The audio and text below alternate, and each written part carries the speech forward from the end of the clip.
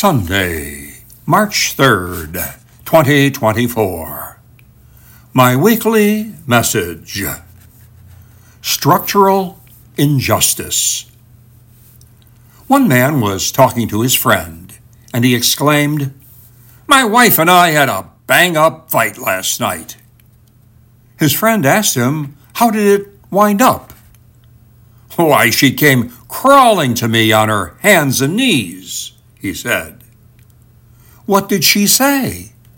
asked his friend. "She said, 'Come out from under that bed, you coward.'" Anger can be hostile and sarcastic. The anger of Jesus in today's gospel is different. Today we see a strong, angry, and violent Jesus who makes a whip and drives people out of the temple. We should note that what was going on at the temple was perfectly legal. People had to exchange Roman coins for shekels in order to make their offering.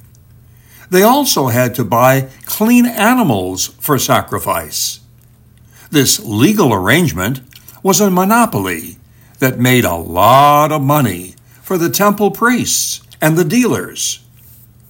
But this legal arrangement exploited the poor. It is what we today will call structural injustice, which means that the injustice, though legal, is built into the system. This is what got Jesus so angry. The poor were being exploited and oppressed. Jesus was furious that organized religion was saying that to perform a religious act, you had to pay an exorbitant amount. Jesus was so angry that no one else was angry and speaking out against such injustice.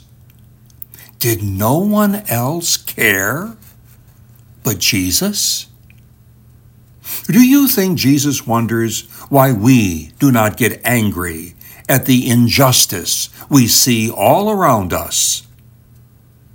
Jesus is the only vision of perfection you should be chasing. Here is another message from today's gospel to share. www.treatsforthesoul.org